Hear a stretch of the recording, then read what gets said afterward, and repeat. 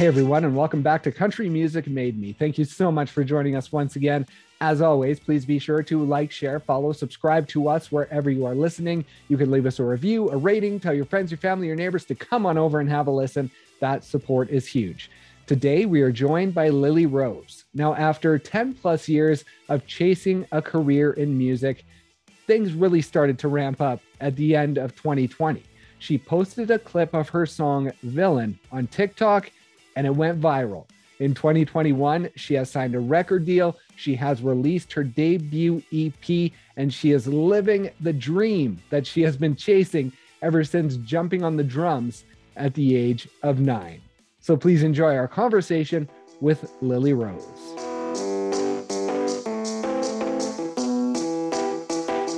I've never been to Canada. No? Never been. How close have you been? How close to the border? North Dakota. I've been to my fiance's family. A couple of them live there. So I've been to all the cities in North Dakota, but that's about as close as it gets. That's awesome. And you say fiance. Congratulations on the engagement. Thank you. It's still so weird. It's one of those things that's not natural yet. You know, it's wild. And you guys met just about 3 years ago, I believe. Talk about that moment. Was it pretty quick that you knew your life was changing at that moment when you met?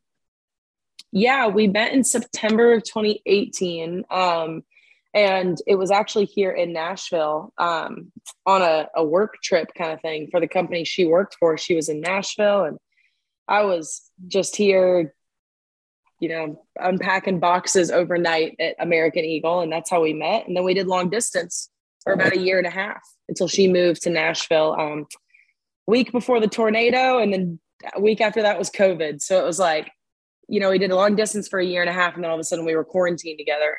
And I think that just solidified that we were meant to be. That is awesome. And has planning begun for the wedding, or is it still too new to start thinking about the plans quite yet?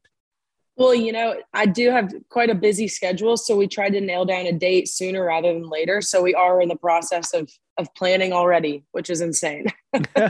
Yeah, definitely. So on Country Music Made Me, I love to take the journey of music throughout life and find out from the earliest points how that has guided you to where you are today. And so I want to start as a kid. I noticed in the Overnight Sensation video, there's a lot of clips of bedroom and living room performances when you were young. And so when did those start for you, jumping up in front of the family and just bouncing around and performing? Yeah, you know, I've never really thought about it this way, but I was never that kid that was like, needs to be the center of attention and the look at me, I want to perform. I was an athlete. So I think I was comfortable with people having their eyes on me, but it was mainly a competitive thing within myself of like, I have to learn this song so I can play it for everybody kind of thing. And yeah, growing up, it was just, my parents always had music on in the house. So it was very natural of after dinner, hey, mom and dad, I'm going to play you two of the songs I learned on the piano or song on the guitar or the drums, whatever it was. And I'm just still so thankful that my parents were patient with me and took the time to sit there and listen to my horrible piano playing. And did the piano come before the drums? You know, I think it was all pretty simultaneous. I kind of forgot that I played the piano back then until I saw those clips for the Overnight Sensation video, which is wild because I've always said drums first, but I always had a little like 44 key keyboard in my room growing up. So I think it was pretty simultaneous. And then guitar was shortly after that. So crazy. And so when you started the drums and the piano, did you know what music was, or was it just kind of fooling around? And like you say, it was on in the house, so it was a cool thing to do. Or did you really have an understanding of it within yourself that maybe it was something that would be cool to do? Yeah, you know, I think I was able to grasp it pretty early on. I remember having a moment with my dad when I was like 5 years old. And I said, there was a song on the radio, You Only Get What You Give by the New Radicals. Right. Yeah. You know, this is 1999. Hell of a song. And I said, I like this song. And he turned to me and he said, I like this song too. And it was that first moment that we shared of liking a song together. It wasn't my kids' songs. It wasn't dad's music. It was like, yeah, we both like this. And I always had a grasp of it pretty early on, I think because of the amount of exposure that I had from my parents playing it. but they took me to my first Bruce Springsteen concert when I was 9 years old. So like I had a grasp of what levels of music there were, of like songs on the radio versus live. I think a little bit more than a kid Oh, that age okay. would know. But I do remember, you'd start playing recorder here in the States. That's the first thing you play when you're like the third grade. Right. And I just remember kind of looking around being like, I'm catching on to this a lot quicker than everybody else. And I think that was my first inkling of like, oh, okay, I think I've probably got a little something here. And at 9, I believe it was, is when you got your drums. Now, what was it about the drums that you were kind of pulled to that first? Um, you know, unless you're like a kid that's like a phenom, or like a Charlie Puth or something where you just go, go, go. The first thing that's really visible, I think, within kids is rhythm. And my parents saw that of, whether it's tapping or whistling or whatever it was, they noticed that I had the rhythm. So when I expressed my interest in drums, they were like, yeah, you clearly have the rhythm to go with it. So we'll take the chance on this. And obviously rhythm, you need it for every instrument. But I think that was the first thing in my mind. I was like, hell yeah, I can do this. Let's go. That's awesome. And I believe one of the people that sort of taught you the drums was your cousin, Zach. Now, you lost him tragically at the age of 21. And I just wanted to sort of celebrate him and have you talk about what he meant early on and throughout your journey in those early years. Yeah, first of all, thank you. And nobody's ever brought that up before. And it's something that's really important to me. I don't have a huge family when it comes to cousins and aunts and uncles and stuff. So my aunt, Robin, who's my dad's sister, and my cousin, Zach, lived in Atlanta. So they were the only cousins and family that we had that we would do Thanksgiving, Christmas, holidays, birthdays with. So I spent a lot of time with Zach. He was like my older brother. And he was just so talented on all of the instruments, the way that I always hope somebody would describe me to be, of just self-taught. We're not like a John Mayer by any means, but just can really handle our own across all the instruments. And it was always just so intriguing. And he really could have not let me touch his drum set and touch this and touch that as an 8-year-old or a 9-year-old when he's 12, 13. And he always did. And he always had a lot of patience with me. For a guy that didn't have a whole lot of patience. And I'm not sure if that was a universe thing or a God thing or what, that he really took the time with me. And looking back on it, I wish I had taken more time with my brother, even though he had no problems. He can play every instrument too. But yeah, I think it was Zach's patience and just allowing me to even touch the instruments that really helped pique the musicianship interest, not just the music lover interest. Does it sometimes get so busy that you sort of miss looking back on those big moments, like with Zach, like the Bruce Springsteen concert, those moments that happen that if they didn't happen, you likely wouldn't be where you are today? I can't pride myself on a lot of things, but I will pride myself on really taking the time to be thankful and soaking up moments. And I think the more that you live in the day and in the moment itself, the easier it is to remember it and not forget it down the line. And I think I've done a pretty good job with that in my career. I from the day that I started playing drums at Zach's house, there's something of every year I can remember about my musical journey. And I hope that continues, because yes, now that it has gotten busier, it is very hard. It's a challenge for me to soak it all in, So you reminded me heading into the new year soon that I got to keep doing that. I got to keep doing that. That is awesome. And talking about your career, now after high school, you sort of went into real life with the realization that music is something you wanted to do, right? Yeah. Yeah. It was, my whole life I was an athlete, really, really good, honestly, at basketball and soccer. And when high school came around, different kids grow and speeds change and all of that. And I started realizing I'm probably not going to go play D1 anywhere for those. And I just was always that kid with the guitar around the campfire after our basketball tournaments. We'd all come back to my house and I'd sing like Katy Perry covers and Nicki Minaj acoustic guitar covers and stuff. And I kind of describe myself senior year as kind of like a Troy Bolton from High School Musical, where I would play the talent show or the benefit show or whatever we were doing, and I'd go throw my basketball uniform on and go do it.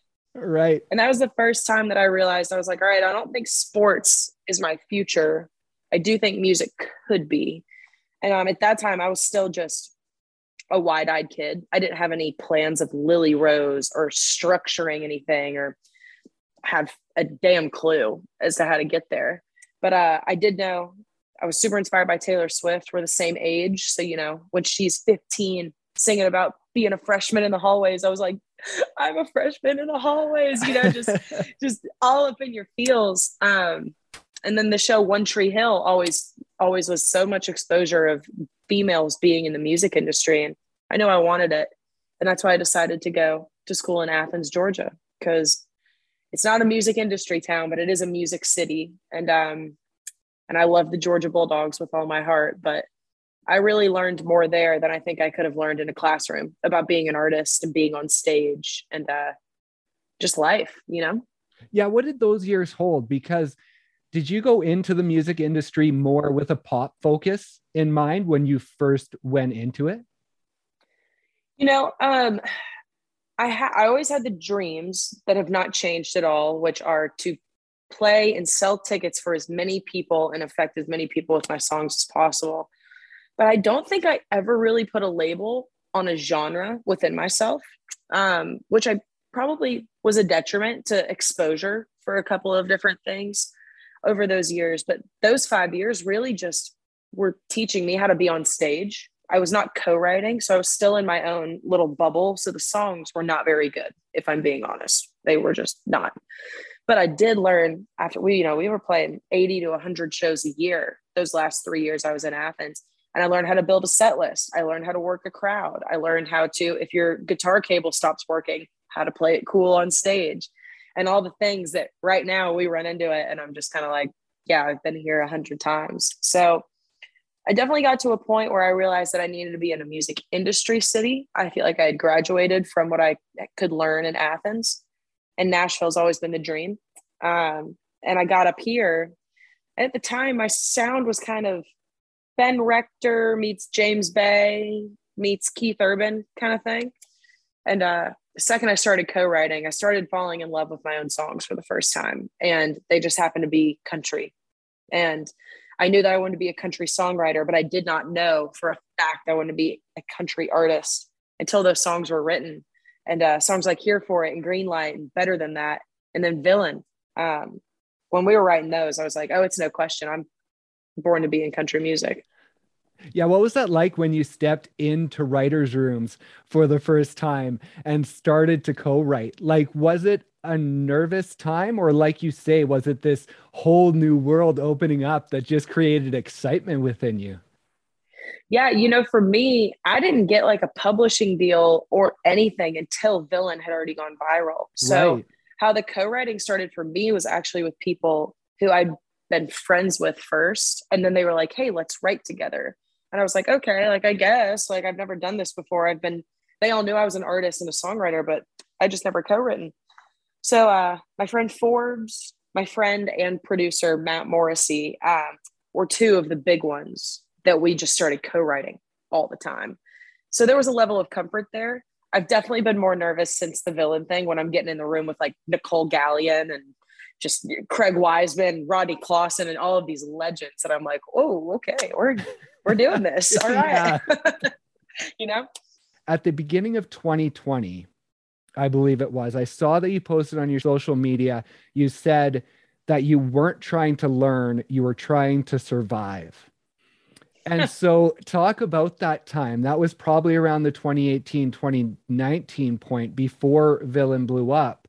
Talk about that time for you and what it was like personally. And like, was there ever a time of thinking like, this is it, I don't want to do this anymore, this is too difficult? Yeah. It was tough in Athens as we were touring and I was in college, but I was working so many jobs. I was making a bunch of money for a college kid and rent was cheap as shit. And I got up here and I was like, I'm maybe over my head a little bit. And I was working a lot of overnight shifts and working easily 65 to 70 hours a week while also writing on top of that. And yeah, it was definitely a survival. It was more of a, how do I stay up here and afford to be up here, truly surviving and paying my rent to be in this city, more than how do I crack the door into the industry. And the pandemic has brought so many new things to our world. Obviously, we're just in the craziest time, but TikTok, I put it off for longer than I'd like to admit, because I just thought that it was for kids and dances and a little too cheesy for me. And how am I supposed to stay authentic and all of this? And then I saw my friends Priscilla and Andrew both get record deals from it. And I was like, they're not cheesy. They're just being themselves.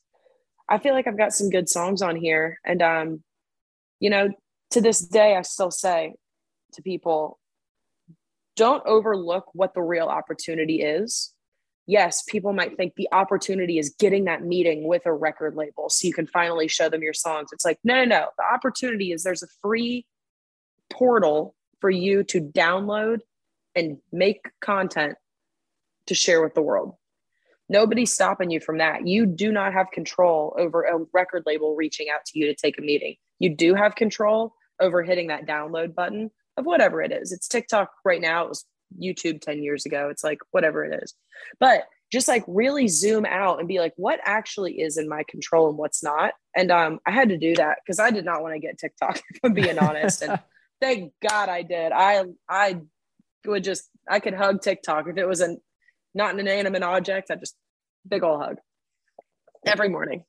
Before TikTok happened, you had mentioned that you were sort of navigating the world of your self-worth and having so much of your self-worth put into being a musician. And then 2020 hit, and all of a sudden a musician can't be a musician anymore because you can't perform. And so talk about working through that, and have you worked through that to tell yourself that you are more than just a musician? Yeah, I'm definitely, I don't know if you guys are into the Enneagram up there. It's not a personality test per se, but it's a test that gives you a number that is all based off what you're afraid of. And for me, I'm an Enneagram 3, which is the achiever or the entertainer, hilariously enough. And there's a lot of us here in town, and there's really healthy versions of us, and there's really unhealthy versions. And I was always really turned off by the unhealthy 3s in my life. And that is somebody that only puts their self-worth in their work, and they put their self-worth in what other people think. And for me, I go to therapy. I do a lot of work to make sure that I am the best daughter, sister, fiance, cat mom, friend, before I'm the best artist, songwriter, agent, marketing person, whatever I am. So it was a long journey. I'm not going to lie, but I've never felt better about where I am mentally and emotionally with all of that. That's awesome. And when I was going through your social media, I saw a comment when you posted Villain. There was a mom who commented, I don't know if you've seen this comment or not, but she said that her 1-year-old daughter was born deaf and had implants, and that she was playing her music on the phone one day, and it was Villain that was playing. It was your music. And the girl grabbed the phone and was dancing around and sort of singing gibberish to it. And so when you see things like that, how does that make you feel? It's I don't know if I saw that comment. That's pretty phenomenal, honestly. That's the kind of stuff that warms your heart, if it brings so much joy to people. The song itself might not, but moments that the song creates can, which is really cool.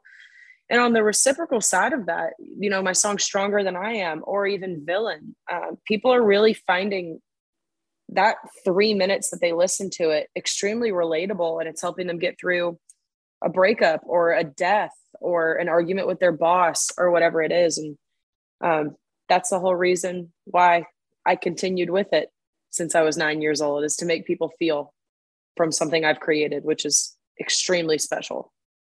And does it become difficult as you become busier? Because when you're starting out, you have all this time to spend focusing on your fans, I would imagine, because they're in front of you. But as you get busier, and now all that you have, you're working on so much, is it sort of a double-edged sword that you're not able to focus on that fan side as much as you maybe would want to because there's so much work on the other side? Yeah, oh my gosh, I've never been busier than I am right now. And I'm so thankful for it. It's everything I've worked and prayed for and hoped for. But it's all about time management. I I do my best to hit up the fans as much as I can. I'm excited I'm now on Cameo, so I can really interact with them on a one-on-one level. But I also need to make sure I got time to call my mom and dad every week and spend time with Dara and to exercise and all this stuff. So I probably could respond more to comments, and I'm going to do that. I'm going to set that goal. I'm going to set that goal right now that I'm going to do that more because I don't have as much time as I used to. And I do miss comments like that because there's just so many. That's another thing is I don't have the time, but now they've just multiplied by 100,000. And it's just like, whoa, this is a lot. It's Exactly. crazy. Yeah. And so working on your new project, you were signed, Villain exploded, you signed to a record label, and you were able to jump in the studio with Joey Moy. I wanted to talk to you about him. What has it been like working with him on your first music that you're putting out? For you guys listening, you can't see, I'm just shaking my head and smiling because I never in a million years would have really thought that I was going to be able to work with Joey Moy with all of his Nickelback years, heading into the Barefoot Blue Jean Night and Cruise and all of these songs that made me fall in love with country music. And now all of the stuff he's doing with Hardy and Morgan and Chris Lane, it's just, he's so innovative. And now that I'm working with him, I listen to music differently than I did before because I hear how he creates it in the studio. I hear how he speaks to the musicians, the little things he says to tweak something to bring that magic out. And also Joey, his girlfriend, Ashley, Dara, and me are like four peas in a pod. We are drinking buddies. We really get along. So it definitely brings an even cooler aspect that now we're friends more than just producer artist relationship, And you talked about being a little intimidated going into writers' rooms now because of who you're writing with. When you stepped into the studio with Joey for the first time, was it pretty intimidating? It surprisingly wasn't. I think because the first time we got in the studio was like March of 2021. And we had been hanging out and drinking for almost 4 months at that point between Okay. Big Loud being like, hey, come sign with us. And then me signing. And again, we're very, very good friends. So no, it wasn't. And I think the first day in the studio that I was with him, we did Overnight Sensation and Remind Me of You. And I was pretty damn confident in those songs and confident what Joey could do. It's really just been cool watching the evolution of us trying to figure out what is the Lily Rose sound, and we're finally there. We finally have 13 songs now that we're like, I think we have like a collection. I think we have a thing now, which is cool. Yeah, that must have been an interesting process in this ramping up so quickly, is finding that sound for an entire record, a cohesive piece of work. Yeah, it definitely was kind of a cool challenge. I'm glad that it all happened so bang, bang, bang quickly, and not as much of like a development artist and record deal. But it all kind of stems from the songs just that we decided to cut. Songs like Know My Way Around and I Don't Smoke and Every Last One, which is a song coming out tonight. It comes out October 29th. All already had this sonic thing from the demo, whether I was a writer or not. But we kind of just chased that and it worked. Know My Way Around was really the one that shaped everything we've done after that, though, because we just saw a huge reaction from it. And we were like, okay, we got to keep this whole hip hop beat with acoustic guitar, clever lyric up because it's working. Right. That's awesome. And I wanted to talk about Eddie's Attic in Atlanta.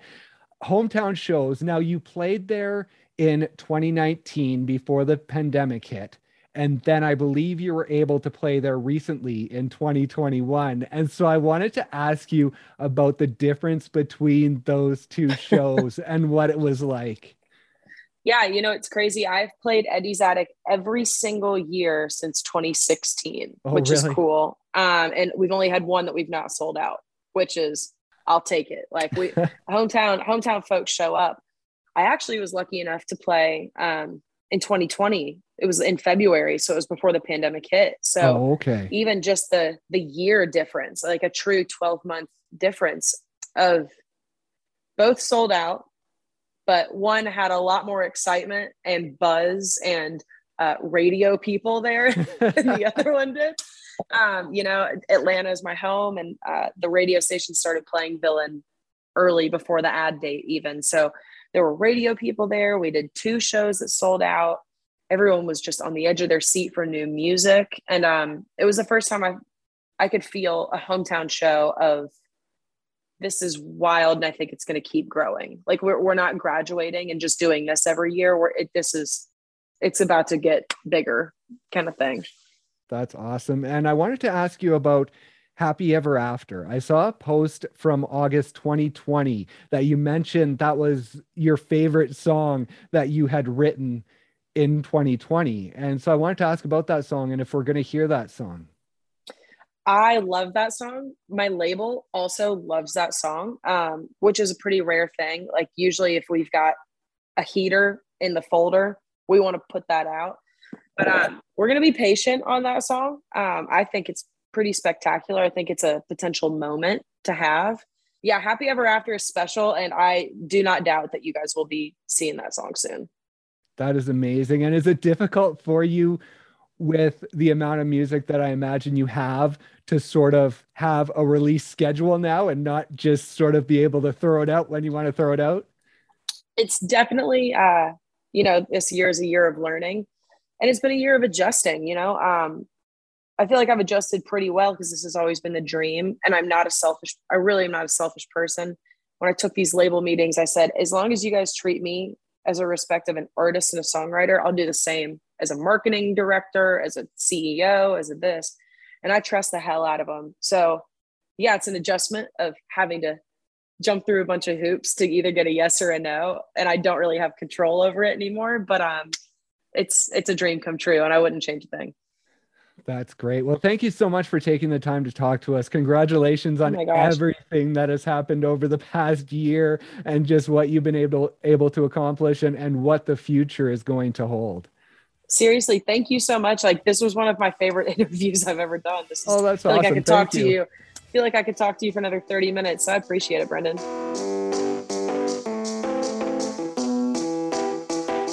Thank you once again so much for listening, and thank you to Lily for stopping by and sharing her story. Be sure to check out her debut album, Stronger Than I Am, wherever you stream your music. Please also be sure to like, share, follow, subscribe to us wherever you are listening. You can leave us a review, a rating, tell your friends, your family, your neighbors to come on over and have a listen. That support is huge. Thanks once again, and we'll see you next time on Country Music Made Me.